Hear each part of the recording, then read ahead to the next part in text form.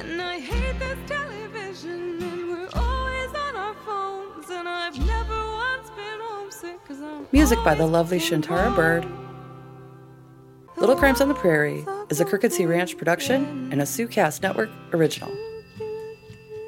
Welcome to Little Crimes on the Prairie.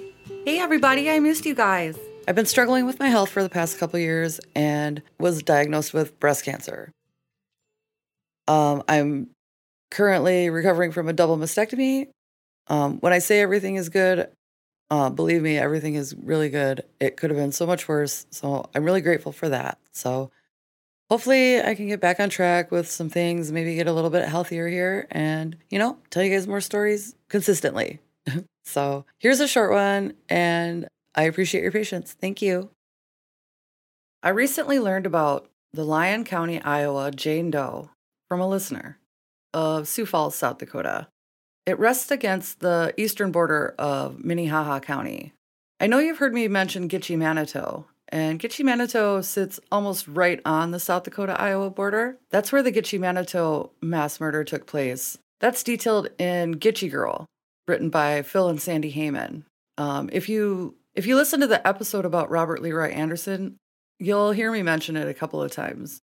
On October 4th, 1978, Lyon County Jane Doe was found in a ditch by utility workers. Almost 5 years after the mass murder at Gitche Manitou, this unidentified female was found outside of Rock Rapids, Iowa, near Lake Pohoja, nude from the waist up, with green pants and bikini underwear wrapped around her left leg. She was wearing white go-go boots. Her feet were tied together with a braided hemp rope. Based on decomposition, police estimate she was left in the ditch in June or July of 1978. It would take decades to uncover details of this Jane Doe's life. In the meantime, she became one of their own in Sleepy Rock Rapids. Once her story unfolded, though, people would realize Lyon County wasn't always so sleepy. So this case was one that took decades to start unraveling. Iowa Cold Cases is an amazing website, and they do really, really amazing work. I just had to give them a shout out. I did use the information I found on their website as source material, so there's that. And also, the Sioux City Journal had an article in 2007 written by Dolly Boots. In that article, Lyon County, Iowa Sheriff Blythe Blumendahl at the time spoke candidly about the investigation. That article was very well done, and I used part of that as source material as well, so giving credit where credit is due. Lovingly referred to as Our Girl, the Lyon County Jane Doe rested quietly in the Riverview Cemetery in Rock Rapids, Iowa. Finally, a thumbprint identified this Jane Doe as 23-year-old Wilma June Nissen. She was a long way from home and had been all these years, resting quietly. Sheriff Blumendahl and other investigators were able to piece together Wilma's life once she had been identified. The first shock for investigators wasn't that she was from California, but it was that thumbprint they were able to match to an arrest for prostitution and theft. Wilma was born on October 19th, 1954, in San Francisco, California. Wilma had one sister named Mona. Mona was hearing impaired, and she did not speak. Their mother, June, abandoned them around 1962 and left them in the care of their father, Charles. Wilma and Mona did not attend school and spent their days locked in a closet while their father, Charles, worked. As if that's not bad enough, things got much worse when Charles lost his job and the family started living in the car. Young Wilma spent her time on the streets scavenging for any food or money while Mona was kept locked in the trunk. Finally, in 1964, Wilma and Mona were removed from Charles' care. Unfortunately, the damage had already been done. 10-year-old Wilma couldn't read or write. She didn't even know how to use a fork. Separated from her sister, Wilma was shuffled from one foster home to another until she settled into her final foster home in 1967. The home of Alice and Vincent Haas became the only stability Wilma had ever known, or ever will know. Wilma was finally able to attend school, and she earned herself a 10th grade education. Periodically, she checked in on Mona, who was living with a licensed caregiver for developmentally disabled individuals. After her 18th birthday, Wilma left the Haas home. She married Donald Wellington in the summer of 1973, yet by September, she was arrested for the first time for prostitution. From Los Angeles to Long Beach, theft and prostitution arrests were the only way investigators were able to track her activity during that time. Wilma and Donald were described as transient and homeless at times. In May of 1974, she gave birth to a son, fathered by another man named Michael Pizarro Sr. And in December of the same year, she had a son, fathered by her husband, Donald Wellington. In June of 1977, a pregnant Wilma married Robert Irvin. She gave birth to a premature daughter in August. Shortly after her daughter's birth, attempts were made to locate Wilma. All of them were unsuccessful. Her daughter, named Chrissy, was adopted by Alice and Vincent Haas, her foster parents. In February of 1978, authorities believe this is when she traveled with a man named Charles Inman Belt to Georgia.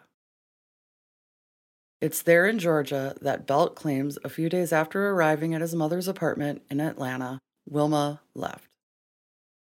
How and why Wilma ended up in rural Lyons County, Iowa, still remains a mystery.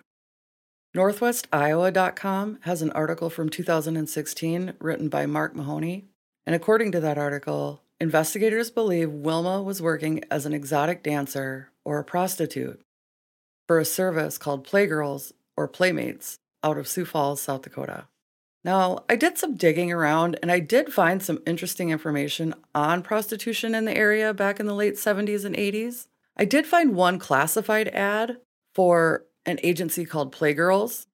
It just had a phone number. It just seemed like such a bold place to advertise something illegal like that.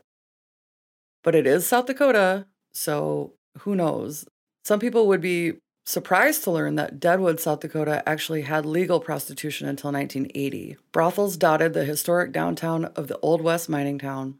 So at the time, prostitution wasn't unheard of or anything, and it certainly wasn't something that was harshly punished, at least not in the Sioux Falls area. And of course, back then, trafficked women and underage girls weren't always considered victims. I did find a report by Jim Rasmussen in the Argus Leader from July 30th, 1986, that talked about local motel owners signed a petition begging for police to crack down on the prostitution problem in the area. The article mentioned the arrest of a former councilman for statutory rape just the week before. It also mentions the arrest of a couple in Waterloo, Iowa. They were arrested for procuring minors for prostitution. Wilma's case reeks of someone who was being trafficked.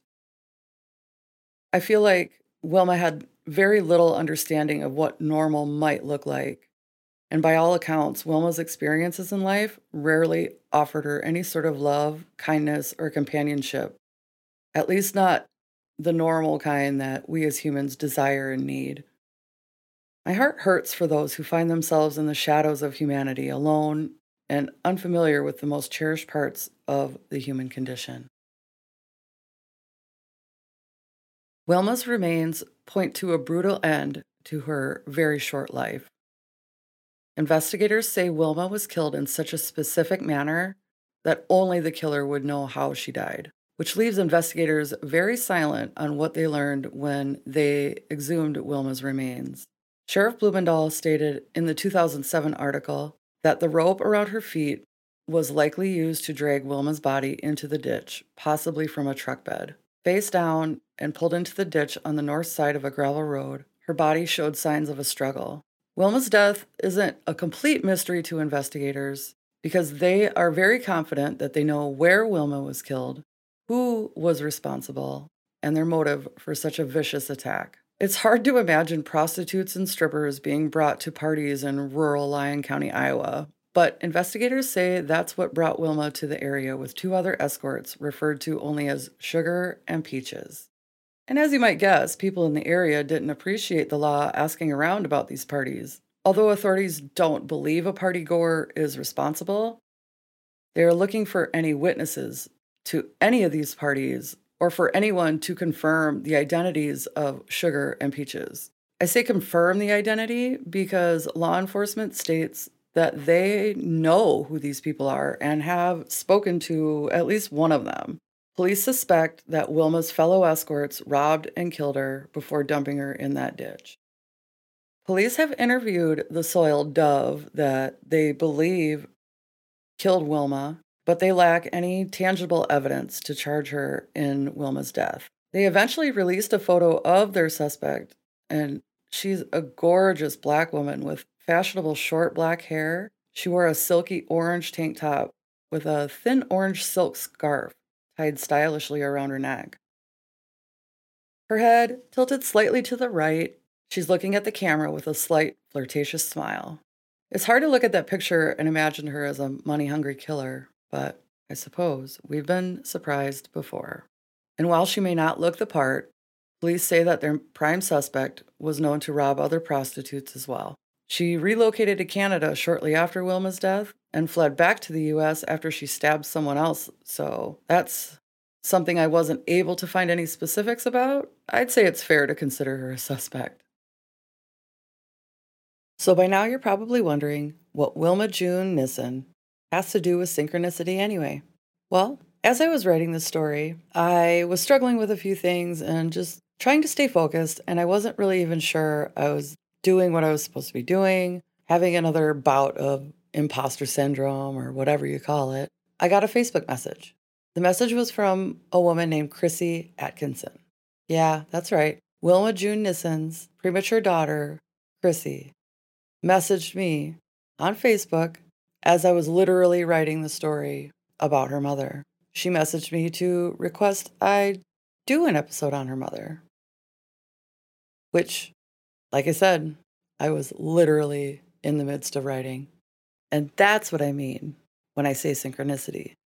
When the universe comes together in just a moment where you feel like maybe you're doing something right, or, like I said, even just a little closer to God or something, like there's more to it. How many things had to go right that day for me to be writing about Wilma and for her daughter to reach out and contact me, like of all podcasters?